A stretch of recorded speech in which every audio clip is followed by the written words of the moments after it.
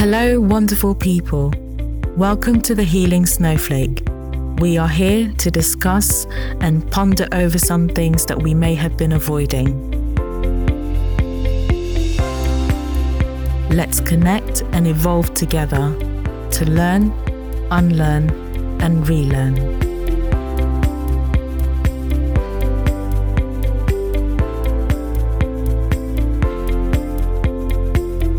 Hi, Natalie. Hi. So, this is a conversation that I've wanted to have for a very long time.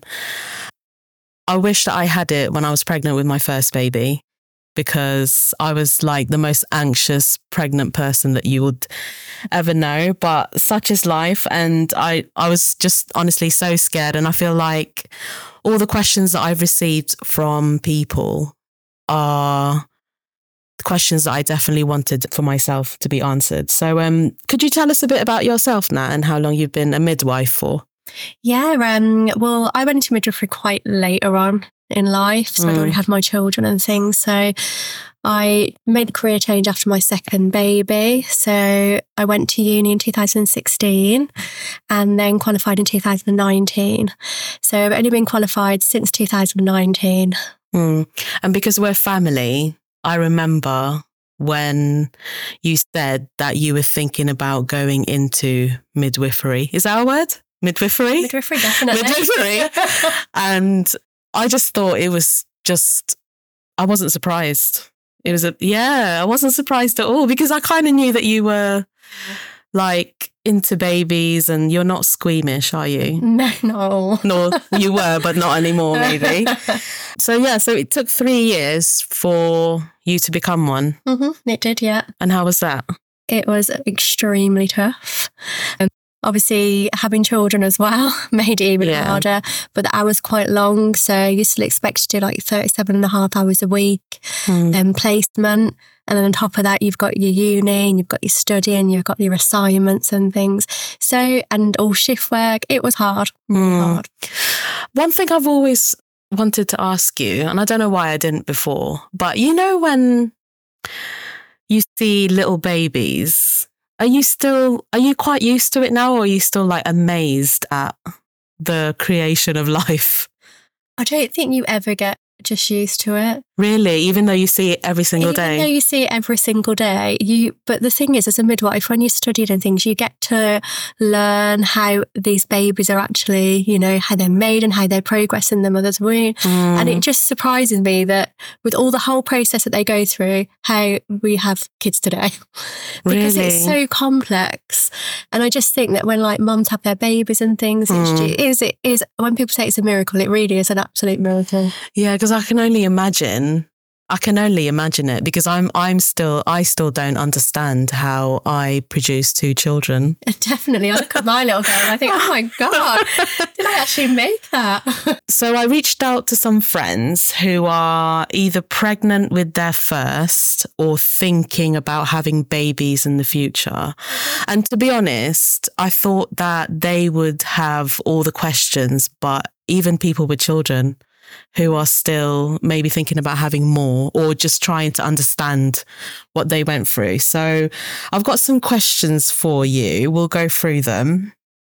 And also, I just want to mention that I'm talking to you because, first of all, I'm just really interested in your profession anyway, because I think that after becoming a mum, you realise that outside of your main support, family or friends or whatever, a midwife is really your point of support, like your main support from beginning to end of pregnancy, because you have to see midwives how many times during a pregnancy? Usually, I'm just trying to think of every 3 months? Is it every 3 months? Usually you see your midwife when you're first pregnant, so at your booking appointment. Yeah. And then you'll see them again at 16 weeks, 20, 24, 28, 31, 34, 36, 38, 39, 40. So you'll see them about 11 it's so many times, isn't it? Yeah, and I remember just having, you see different midwives almost at every appointment, but with my second pregnancy, because it was during COVID, Because, you know, you have to be in contact with as less people as possible. I saw one midwife throughout my whole thing, and she was in the delivery room as well. So that was really nice. So the most common question I've noticed out of all of them, like I saw a pattern, and it just mostly centered around pain. Okay. I feel like it's almost a taboo subject because, you know, we know that women give birth all the time. So it's almost like, why do you have to obsess about pain? But it's really, you know, it's such a concern especially for first time mums, because it's like, you know, you don't know what to expect. I think when you have more than one, you kind of know what to expect with your second. I mean, it's still the painful, the shock of it is still there, but you kind of know what to expect. So do you have a go-to answer for the questions like, what does a contraction feel like? I think with the contractions, everyone is individual in their own way. Okay. Yeah. Some people have quite a high pain threshold. So is that a thing then? It's not sort of like, it's not a made up thing like a pain threshold. I don't think it is, because some people tend to like deal with them quite well. And I don't know whether it's just the way that the body reacts to it or whether it is their pain threshold. I don't know the exact answer, but then some people can find it really difficult and really struggle with the pain. So I think it all depends on the person and like their body makeup, really. I think with contractions, you know, I'm not going to sugarcoat it. Yes, they're painful. Is it true, you know, that thing that you see all the time about something like See, this is the one mistake I made, because I went on the internet about pain when I was pregnant with my first, and I saw something about it's like 18 bones breaking at the same time. Is that true? Wow, I've never had 18 bones break at the same time, so I wouldn't be able to compare. But it's quite intense, because I think when you first go into labour, you have like what we call like the latent phase, where your body's just really preparing it, your cervix is getting prepared. And what tends to happen, you tend to have quite a lot of like, I can only describe it as like, you know, when you have a period cramp and it's quite low down in your tummy. So it feels like a pressure like there, and it gets stronger and it kind of radiates towards your back. Yeah. So, I mean, you just can't describe it, can you? Can't. I mean, the physiological aspect of it is that your contractions, they actually have like a band at the top of your uterus, and that's where it starts and works its way down. But I don't know any pregnant woman that goes into labour that tells me that's where their pain starts. It always seems to start at the bottom. Yeah. And I think that's just because your uterus is squeezing quite tight. It's pushing baby's head down on that cervix, which is what you want in labour, because that's what helps efface and dilate the cervix. So I think that's where a lot of the pain comes from. And as you progress, then obviously it gets more painful. Oh God, it's almost like I'm reliving it. Yeah, I'm reliving it. And the thing is, I think as well, you know, like I remember when I panicked because I am a bit of a wimp, to be honest. So when it's like, it scares me when people just say words to me. I don't even have to be going through it, but it's just when people say stuff to me like 18 bones breaking at the same time, or when the midwife said to me, and she said it in such a nice and calm way, that she was, because I had to go home with my first pregnancy first, and then she said, I want you to come back when the contractions feel like you can't speak anymore. I was like, what do you mean I can't speak anymore? So that really, really scared me. But then it started happening. And then I was like, oh, this is what she means. And I guess, because the thing is, I've never actually broken a bone in my entire life. I don't think I've ever, I don't think I've ever actually gone through something that I would say was as painful as that. A lot of people say like toothache is probably the closest thing. Yeah, I think the thing is though, is that, you know, a lot of midwives will say don't come in till you can speak on the phone and things. But I've had ladies that they've sounded calm as anything on the phone. They've come into the hospital and been in the room about 15 minutes with me and dropped a baby out. Like, And do you think that's when the pain threshold thing comes in, or do you think it was just different for her? I think it's just different for some people. I just think their body reacts differently in labour than other people's. I mean, the majority of people, you know, it is quite painful for, isn't it? But you're always going to get that one person where they do kind of just breeze through. And I'm very jealous of that person. Because I never had that with my 3. So. Yeah.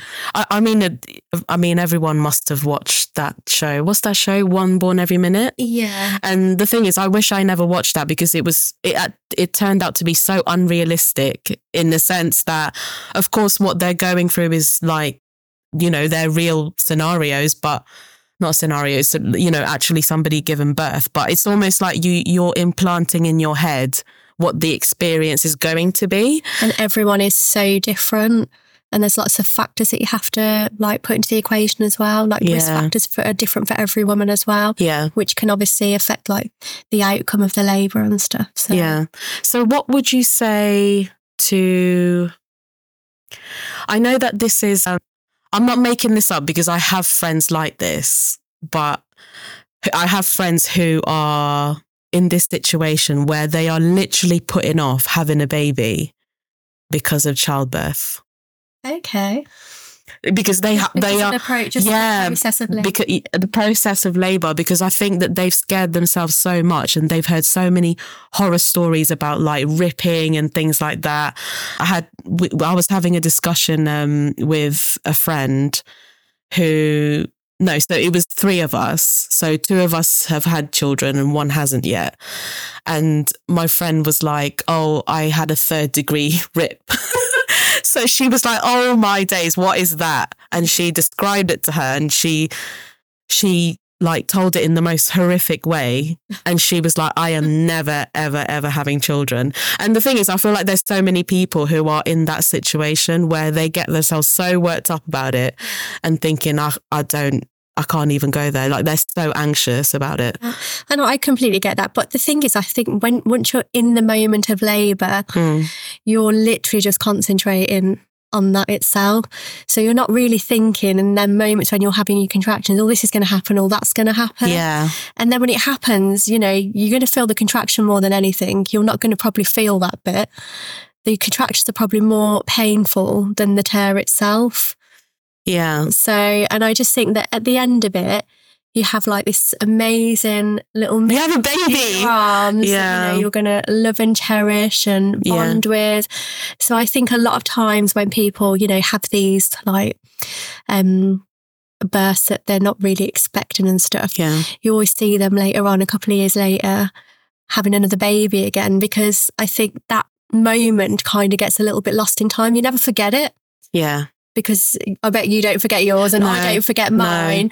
But then you think of what's come out from that and it's just overtakes your feelings. You're definitely right. You're definitely right. Especially with my first, when I saw his face for the first time, it's kind of like the pain just... Yeah. It's like, I just went through that pain for him to be here. But I mean, it's easier said than done. And, you know, I don't know. I mean, you answered that so beautifully, really. But I think as well, it's just life is full of surprises all the time, and you're never going to you can't let that stop you from having one of the biggest stages, like moving on to the biggest stage of your life. Or you could just break 18 bones and practice first. But yeah, I mean, like when you have your baby as well, like straight after, you have a massive influx of adrenaline.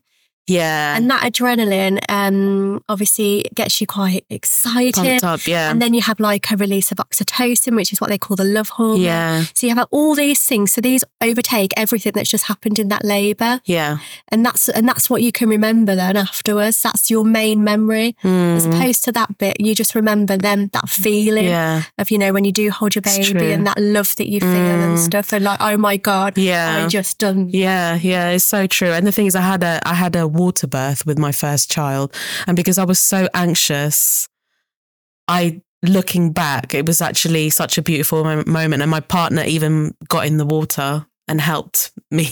You know, he pulled him out basically, and I wish that I was more relaxed and just was in the moment, but you know, it's difficult, isn't it? Yeah, it's difficult. Okay, next question. What occurs during childbirth or after that you think women least expect? So I think depending on how they're feeding baby. So if people are like wanting to breastfeed, I think people are quite surprised at how often baby feeds after the birth. And that's the number one thing that popped into my head, and that is the breastfeeding. Yeah, and like with breastfeeding, like babies will cluster feed. So it is normal for that baby to be on and off the breast continuously because they're just trying to work up your milk supply, basically. And it's like a supply and demand. Yeah. So the more they demand, the more you're going to supply. So I definitely say that that's one of the things that people don't expect. And it's also how you want to give up so easily. Yeah. I think because it is hard, you've just gone through all of that like labour and it's really took it out of you. You're tired, you just want to rest, and then obviously your baby wants to feed all the time and you want to sleep. It's just, you know, you just need to like grab onto whatever support you've got there. So if you've got your partner there, use them. If there's other midwives or healthcare professionals, use whatever support you can get. And don't beat yourself up. Absolutely not, no. And you have to do what works best for you as well, don't you? So, you know, if you're really struggling, you've had the support and things and, you know, you've had like the breastfeeding specialist to help you and you still feel it's not really going to plan or it's not working, then do what you've got to do. Yeah. Oh, I just remember, to be fair, that I remember the pain of breastfeeding more so than the contractions, to be honest. Because when you're having contractions, like it's almost like you don't have time to think, but you're kind of, because breastfeeding, you have to do it so regularly that it's just so painful at the beginning. But once you get into the flow of things, I think it does get a lot easier. But like I said, every woman is different. You might not even be planning to breastfeed and, you know, that's fine. But it's just that I wish that I really sort of psyched myself up to know, like, it's the nipples, isn't it? The pain in the nipples. Nipple cream. The thing is as well is sometimes, like, if it's really hurting the nipples, so sometimes they can blister. Yeah. And sometimes when baby comes off, they can be like a lipstick shade. If any of that happens, then baby's not really latched on well to the breast. And what happens is with baby's mouth, they've got like a hard palate at the front and then the soft palate at the back. So what you want to do when you're breastfeeding is make sure that whole nipple goes towards the back of baby's mouth. But what happens is a lot of people, when the baby goes on, because they can't see what's actually happening, what's actually happening is the nipples go into the hard palate, which is squeezing and pinching the nipple. Oh, so they're essentially biting it. They're biting. Essentially, yeah. Like the hard bit of their, you know, their palate is squeezing down and the nipple causing the pain. And the problem with that is as well, is that your baby then can't get that full ample supply of the milk from the breast because it won't be able to like suction it out adequately. Okay. So it's really important that, you know, if you're planning to breastfeed and things, go to the classes. They definitely help in breastfeeding. So if your midwife wants to get rid of you after a few hours at the hospital, make sure that if you are breastfeeding, you've established that breastfeeding, you're happy with baby's latch. Because if you're not, then you say, I need breastfeeding support. And so speak up as well if it's not going well. Don't come out of the hospital when it's Use your voice. All right. One thing that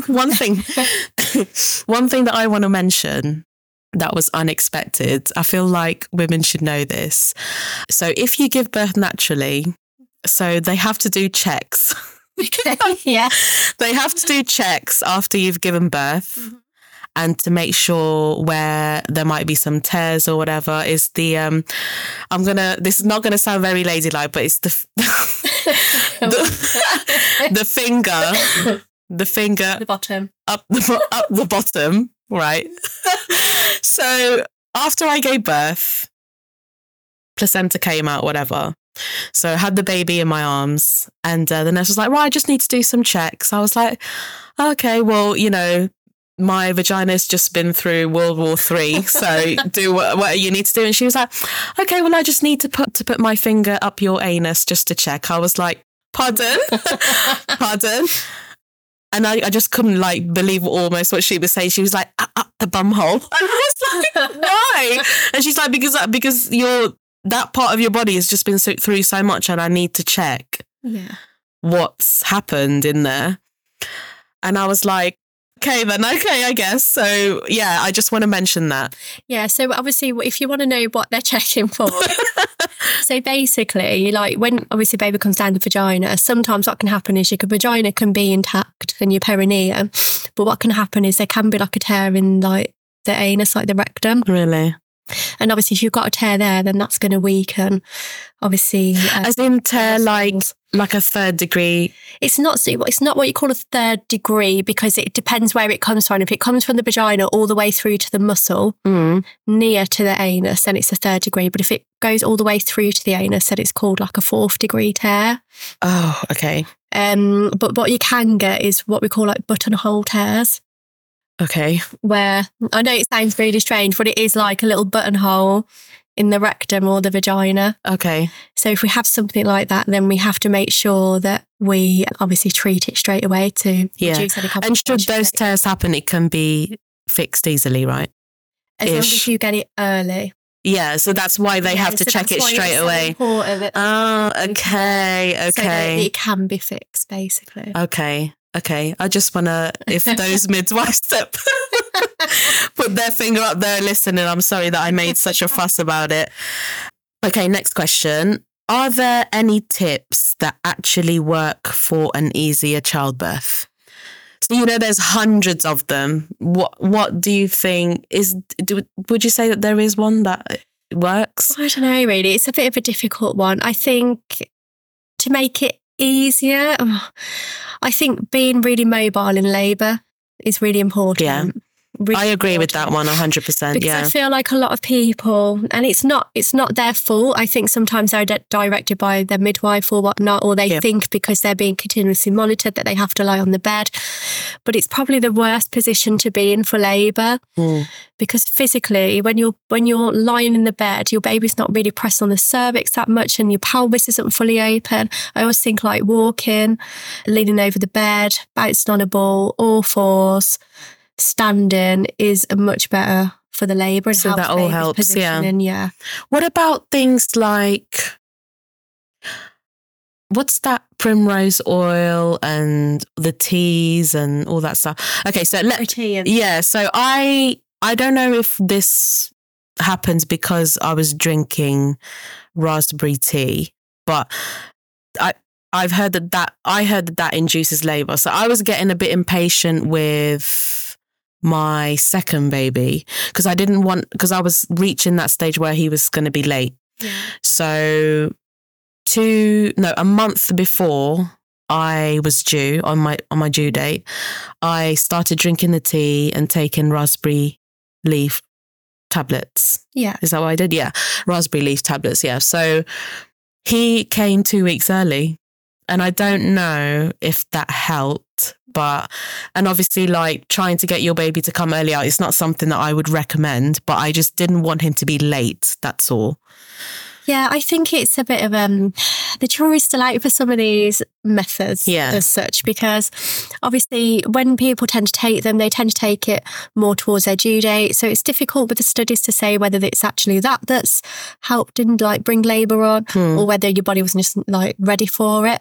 I think the raspberry leaf tea, it's been around for quite a while, hasn't it? Yeah. Even in primrose oil, I have heard about people inserting them as pessaries to soften the cervix and things. Whether that works or not, I'm not entirely sure. But would you say, I can sense that you're basically just saying the body is going to do what it's going to do?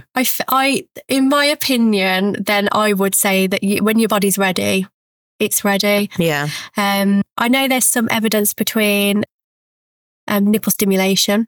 Yeah. Because obviously it releases oxytocin, and oxytocin is what in turn like triggers off labour. But obviously if you're going to do anything like that, then don't do it until you're due in your full term. Yeah. Yeah, so we're not saying anything outright here. We're just, talking about different things that people have tried. I know, like people say pineapple juice. It's got bromine in, but when I looked at the study, you'd have to eat an absolute ton of pineapple for it to even make any difference. Prostaglandin. What's that? So prostaglandin is something that's actually in semen. Oh, so sex. So sex can help, ripen the cervix a bit. So, and I feel for you ladies, for us ladies, because having sex when you're over 9 months pregnant is literally the last thing you want to do. But if it helps or if it'll feel good at the time, do it. Why not? Just if you're going to do that, though, just make sure that your waters haven't gone or anything. Yeah. There's a risk of infection. yeah, I mean, it's really, because someone was saying that, because I remember my partner was saying that, oh, this all just sounds like witchcraft. Can you just let your body do what it needs to do? Because the thing is, also don't want to, like with raspberry leaf, I was thinking, what's too much? Because, is it going to affect, is my baby going to come out raspberry coloured or something? Okay, so next question. Oh, there was a lot of questions about this, and this was about epidural. So I've not had epidural myself. So what stage of labour would you need an epidural? Okay, again, this is like personal preference, really. I mean, we get some ladies that in their birth plan, as soon as they're in established labour, which is 4 centimetres dilated, they want an epidural. There's some people that... Oh, I didn't know that you could actually just have it. Yeah, you can. Yeah. It's quite a thing going on at the minute with maternity services, and it's all about, women having their say in their birth, basically. Okay. So, well, I just want to mention that when I had my... I don't even know if I had a birth plan. They kind of said to me, would you be interested? Because when I was pregnant with my first child 9 years ago, they just opened a birth centre in the local hospital, and they were basically pushing that. And because there was no concerns. So they said, would you be interested in, and I was just like, yes, okay. And then I found out later on that means that you have basically a drug-free birth.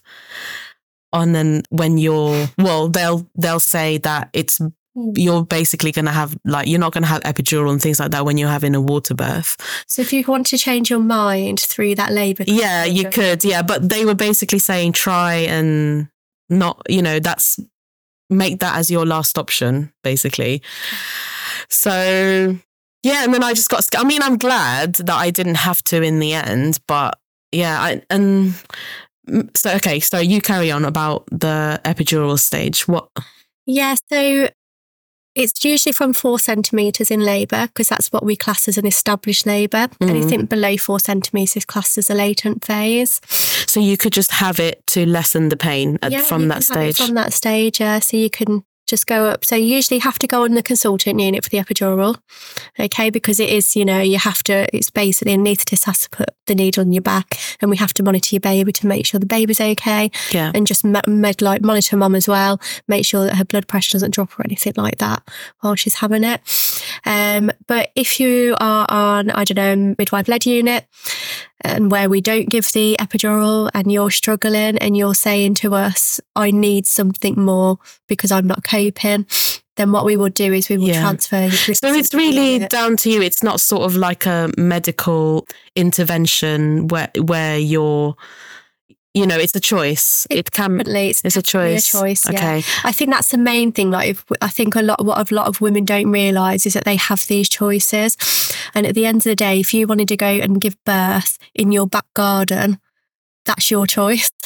Yeah. If you wanted to give birth in a tent, that's your choice. And we have to facilitate that. Oh, okay. Okay. Is it weird that I didn't know that?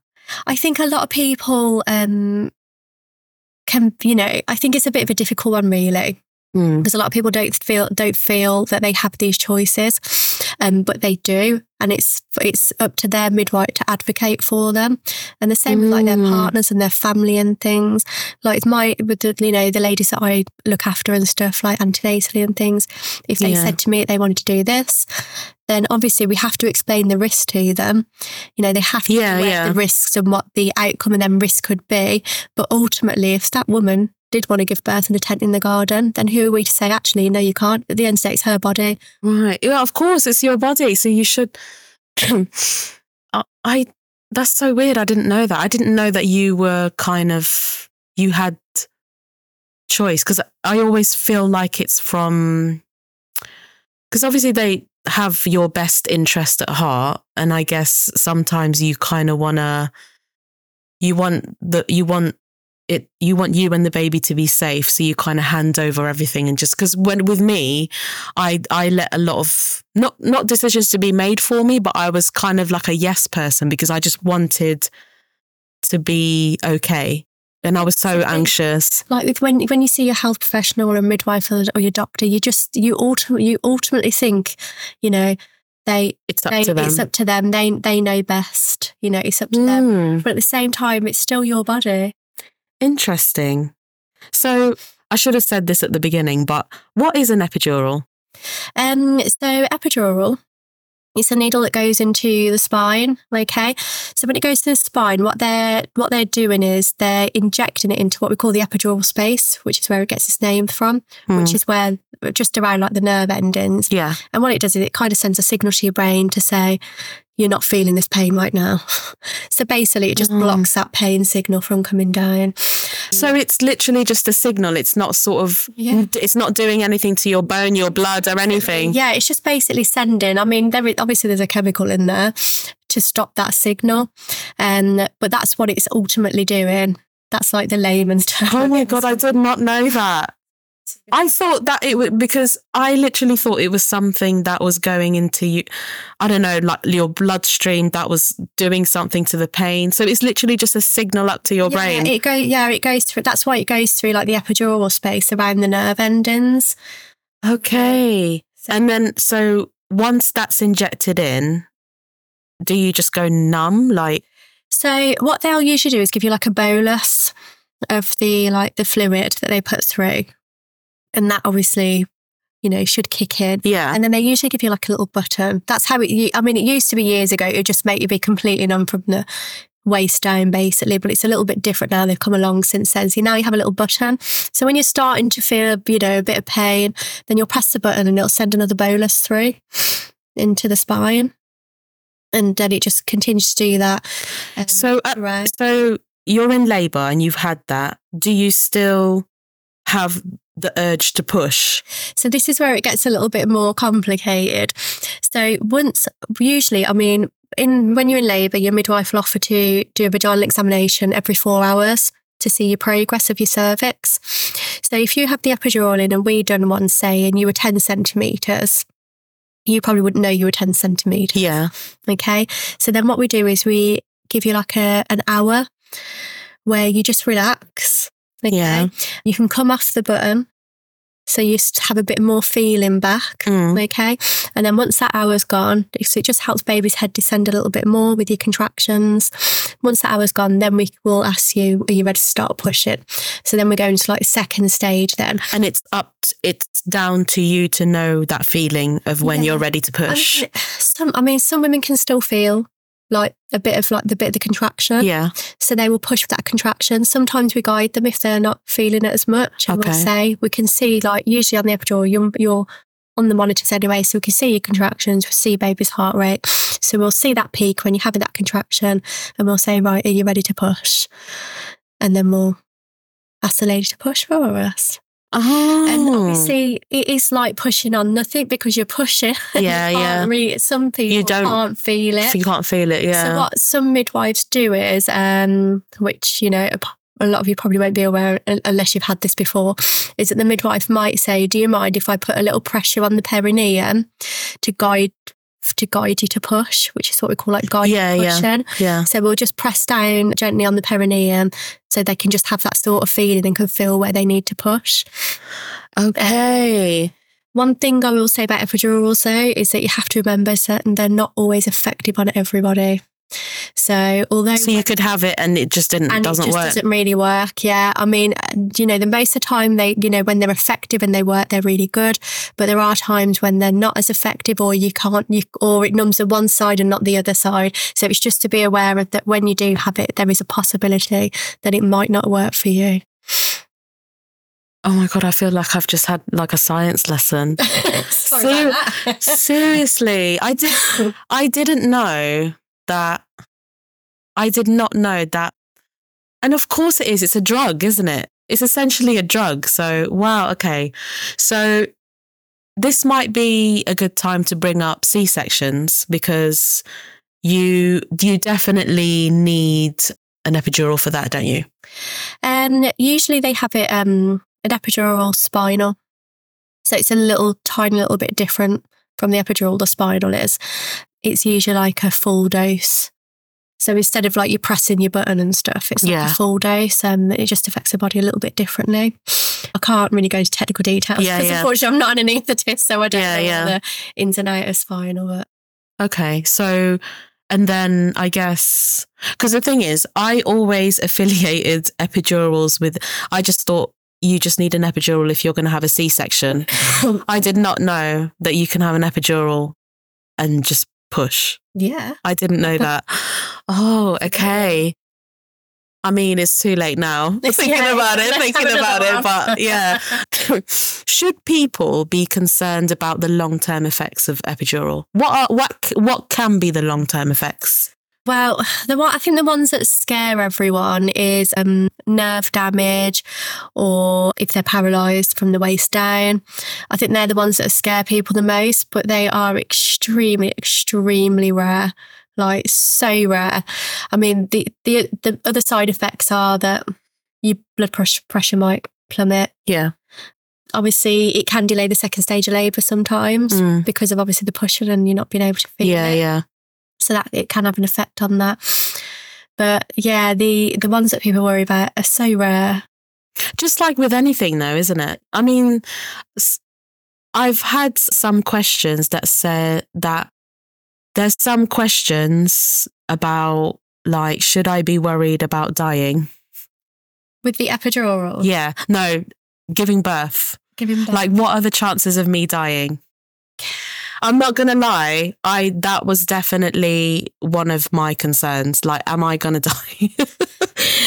Let me tell you why, right? There was this like song that said something. No, it wasn't a song. It was like someone was doing some kind of like poem or something like, your mum is risking her life to give birth to you, something along those lines. And I thought, hold on a minute, dying is like there's a chance of dying. And then I remember I was having a conversation with someone and they were like, well, of course there's going to be a chance of dying. Like, you know that there's like women that die during childbirth. And I was like, oh my God. And I was already like 7 months pregnant and I was thinking, no, okay, this is... Well, you know... But can we just talk about how rare it is first, just to relax people? So rare to die in childbirth. I think that, you know, the main thing, like when you go back years ago, one of the main things that people, like women in childbirth, died from was hemorrhaging. Or infections. Yeah, we have the drugs now to you know... To nip that, nip that in the bud. Yeah. So if you was like the number one cause. So if you have like a bleed and things, we have like the drugs, we can give syntocinon, oxytocin, all these different things to stop to, reduce that bleeding. We also have theatres on the consultant units. So if we had to get you into theatre, we could get you in straight away. There's so many things now that we can do. Like, I don't know if you've heard of preeclampsia before. Yeah. Yeah, so preeclampsia, we have drugs now.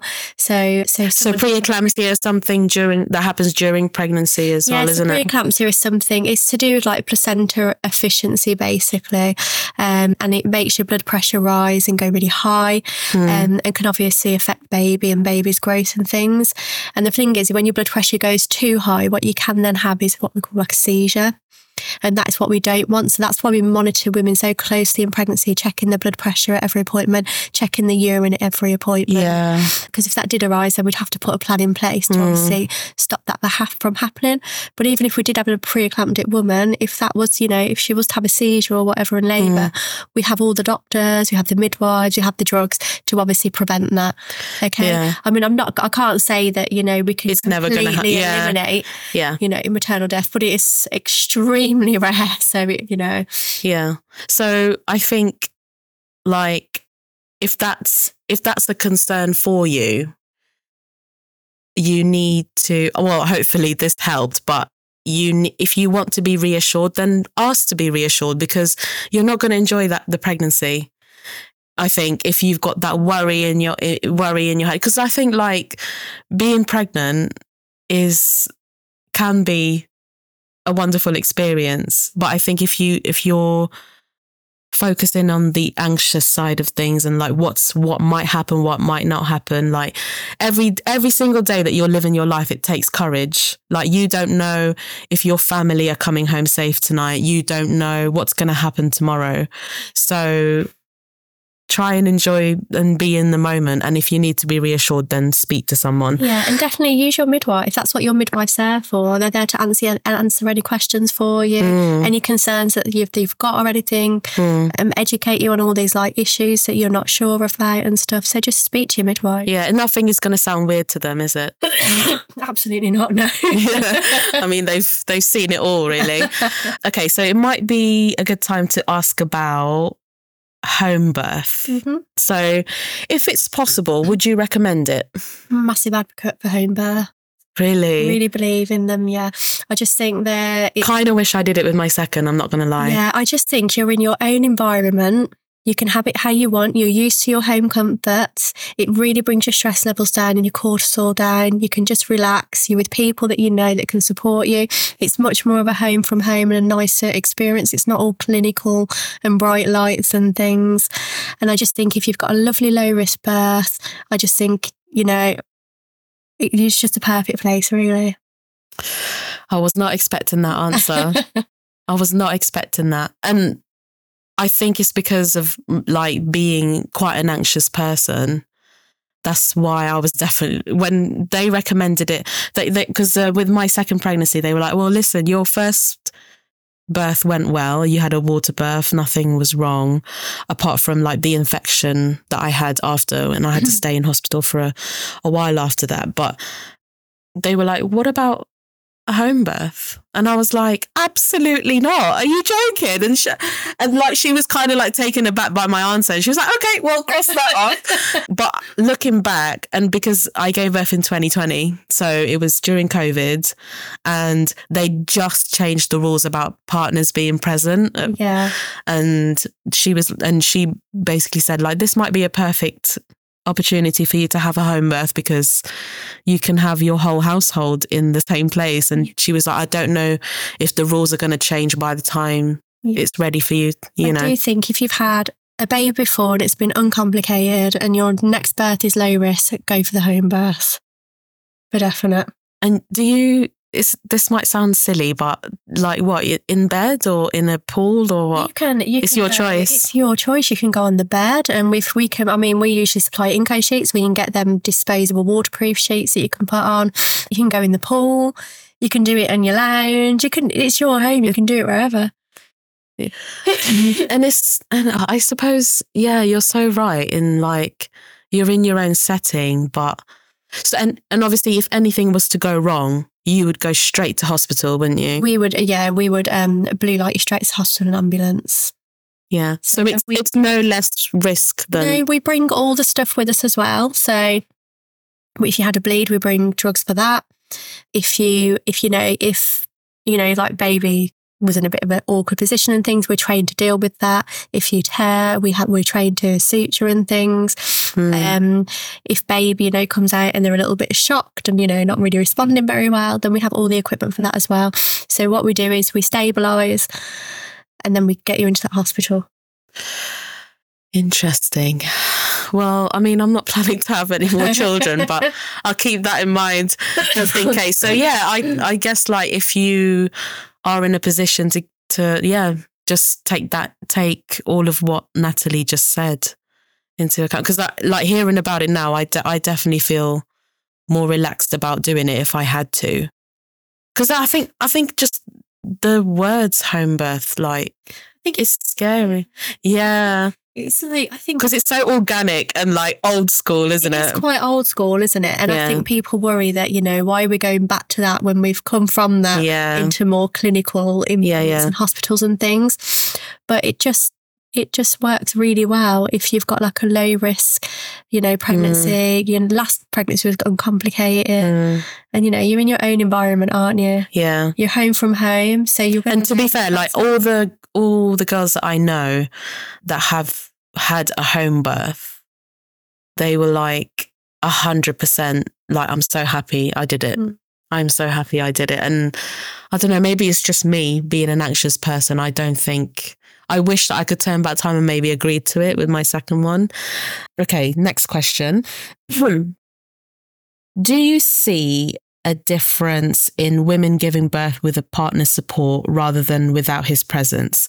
So it would probably make sense for me to tell you that the situation of the woman who sent in this question is a single mom. Okay. And she is worried about doing it alone. Is she taking anyone with her at all? Well, she's thinking about doing that, yeah. Yeah. I think I would probably advise her that she's got someone that she can take, like whether it be a parent or a close. She says she's trying to find someone that is not so squeamish. Okay. I just think because obviously when you're in labour and things, you're so focused on that sometimes it's good just to have an extra person there, an extra set of eyes to act as your advocate and things. Yeah. I just think, and I mean, when you're in the room, I mean, you usually there's a midwife in with you, but you're only usually paired up with one midwife. So it's usually you and the midwife. And obviously things depend on what's going on. You can get quite busy in the room. Yeah. And she can't always tend to you the way you might want to. Yeah. And I just think that you need that person that, you can talk to, that, can give you a little bit of a back rub when like the midwife's busy doing like the other clinical stuff and things. Yeah. I just think it'll be nice to just have someone there just for extra support. Like I say, even if it's a close friend, just someone there. But you don't there isn't like a major difference in some women that you might have seen have gone through it alone it's just for emotional support, isn't it? Nothing else. Yeah, it's more for emotional support really, and just acting as your advocate. So if they know, they will know you better than what we will. Yeah. So we might do something and you're just in your throes of labour and just might agree to it. But then that person might say, well, no, she wouldn't want that. Do you know what I mean? And then, it's just being your advocate and things. Really. It's a shame that like we can't exchange pain. You know what I mean? Like, oh, why don't you have this pain for a minute whilst I rest? There's actually a picture of me and my partner went and he's asleep, like in the background. I mean, my contractions weren't that strong. I'll give him that. But when it was time, I was like, throw something at him and just, come on, it's time. Getcha. But try and get someone to support you. This might be a good time to ask this now. Do you recommend doulas? I mean... would you mind just telling us what a doula is, first of all? So a doula, it's a person that's there for your support in your labour. Yeah. Okay, so what they'll do is they will act as your advocate. So I suppose they're like a supporting partner. Yeah. They can't do anything clinical in the room. That is down to like your midwife and your doctors and things. They're not insured to do anything like that. And they don't have to be a qualified midwife to be a doula. But it is just a bit of extra support. So if you haven't got a birth partner, then you could obviously get a doula. Yeah. Obviously remember that you do have to pay them.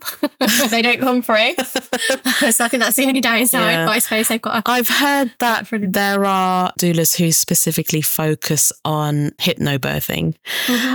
But that's another topic in itself, really. I don't know. I would like to talk to someone who has done hypnobirthing, see if it worked for them.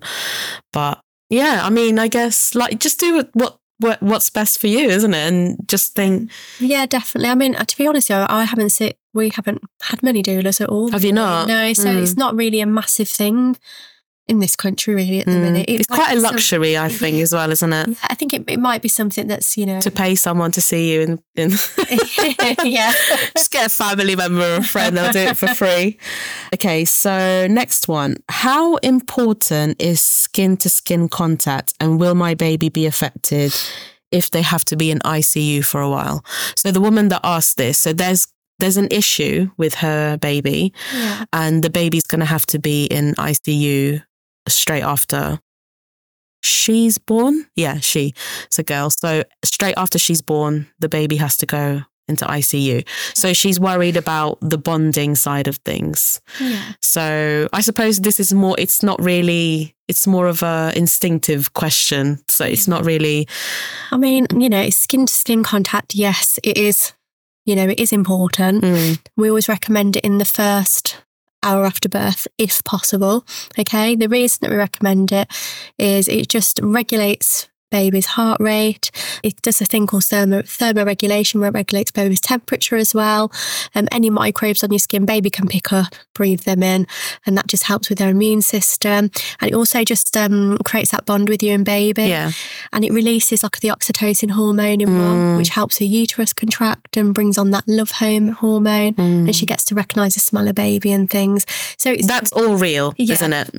So that's, that is lovely. But there is times where, like your friend, that isn't a possibility. So, when the baby does go to like the neonatal unit, I think what you have to remember is that you are able, once that baby's stabilised, to have skin to skin afterwards. Okay. You're still going to get them same sort of benefits with the skin to skin after you've had baby. So your baby's not missing out on anything. Your baby won't be missing out on anything. Because you're there. Yeah. And just the fact that, sorry, can I just say that, like, just the fact that she's worried about it just shows that she's going to be a really good mum. Exactly. And I think a lot of ladies put too much pressure on themselves and things with things like this. And, what you've got to remember is your baby, as long as it gets some contact with you, it's going to be happy regardless of whether it's straight after birth. We have to make certain priorities. And if baby has to go to the neonatal unit, then that is the main priority over skin and skin contact. And the thing is, once she's out, you just want her to be good and safe and whatever. So I think that this might be one of your last concerns once she's out, to be fair. Like I say, you can catch up. She can do it on the neonatal unit with baby, because they are really good on there. They do allow for lots of skin contact, because it just really helps baby as well. And obviously breastfeeding and things. So, I mean, if she's choosing to breastfeed, then that'll be such a big help to baby as well, like building up their immune system with all like the antibodies and things as well. And it'll help that bond too. Yeah. Well, and like I said, just the fact that you're worried about it shows that, you're going to be a really good mom. So yeah, try not to worry. Okay. Last question. Top 5 things to pack in my hospital bag. I got this all wrong, by the way, with my first one, but go on. So I would say the huge thick pads are a definite and a must. So you definitely need thick pads. And you definitely... And also, can we just mention as well, just for first time mums, like what can you expect bleeding wise after you've given birth? So when you give birth, you are going to have, it's going to be like a heavy period.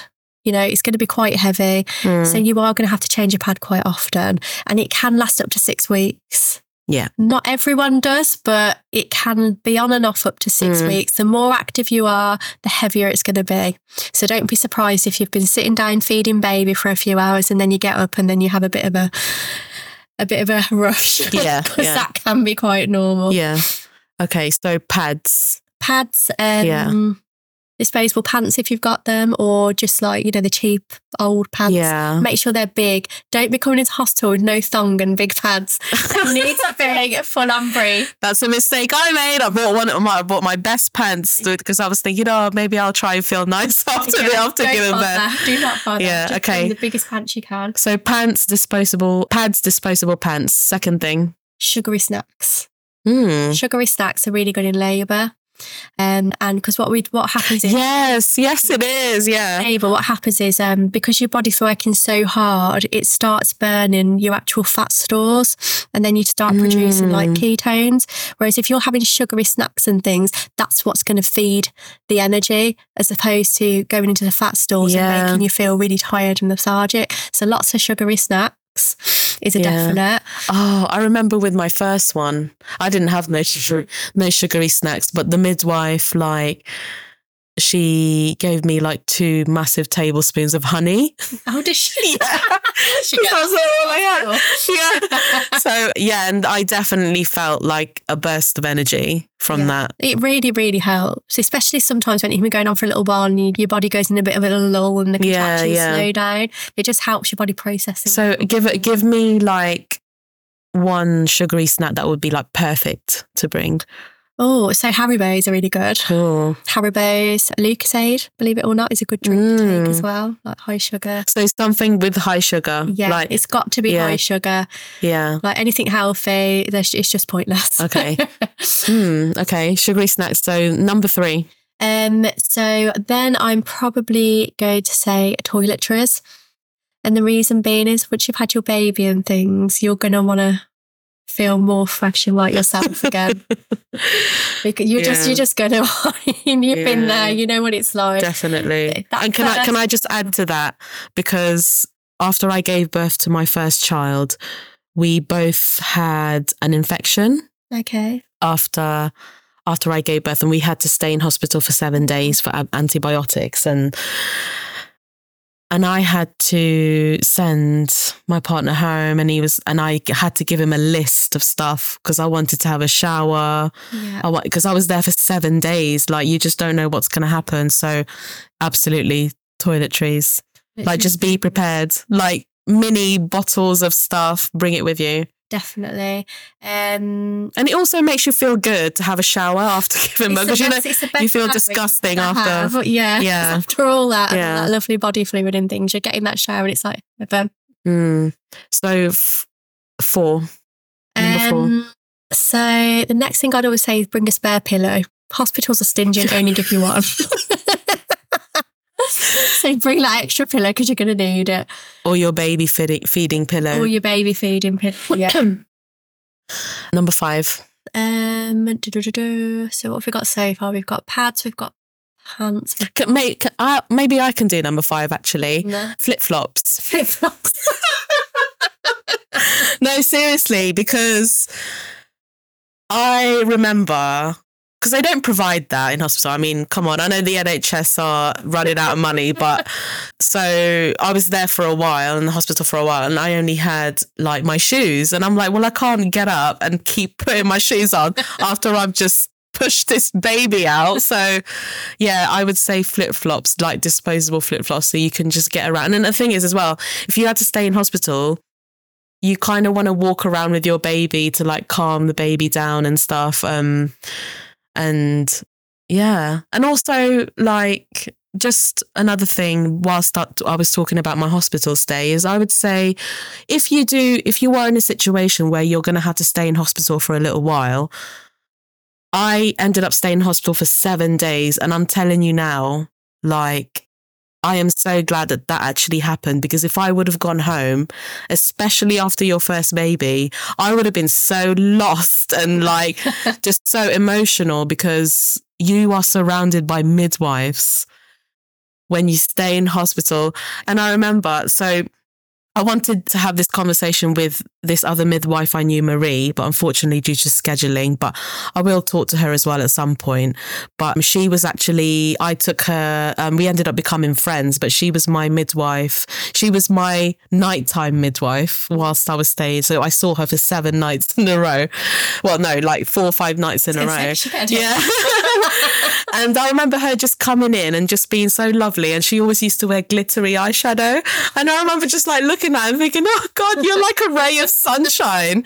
Because the support is 24/7 when you are in hospital. I'm not recommending that you should stay in there, but I'm saying that if you are in that situation, make the most of it and try not to worry too much, because then you'd be in the best place. You like with the breastfeeding and everything as well, like you get so much support. Yes. I didn't want to leave, Natalie. I swear to you, I did not want to leave, because at the end of it, I was thinking like, oh no, I'm going to go home now. I'm trying to be a mother. What's going to happen? Oh, one more thing. Yeah. Big towel. Because the NHS towels are like tea towels. So you need a big towel. Oh yeah, they are like tea towels. Tiny. So big towels, yeah. Yeah. Yeah, and then you just go and have your baby, don't you? Get packed up and have your baby. Don't worry, ladies, you'll be all right. Okay, we're going to wrap up now. I just want to ask you one last question. So as a woman, as a mother of 3, you've got 3 beautiful children. What would you say to yourself? What is one thing that you would say to yourself if you could have a conversation with Natalie, who is pregnant with her first baby? Oh, know what you've gone through now, studied all that you have. Went through. I would say to myself, don't do it. It's not worth it. Your vagina. So, I don't know. That is such a good question. You can take your time. I think I would say to myself, make sure that you're educated and look into, you know, what the outcomes of birth can be and the possibilities, because mine didn't really go how I planned and how I envisioned it in my head. So I did have quite a tough time trying to process that and get through that. Yeah. And I think that's kind of what made me go into midwifery. Would you say that you were like anxious in your first? I think I was anxious, and it was, and to be fair, like there wasn't really any babies in our family at the time. So it's like my first experience with a baby. I didn't really have much knowledge of anything.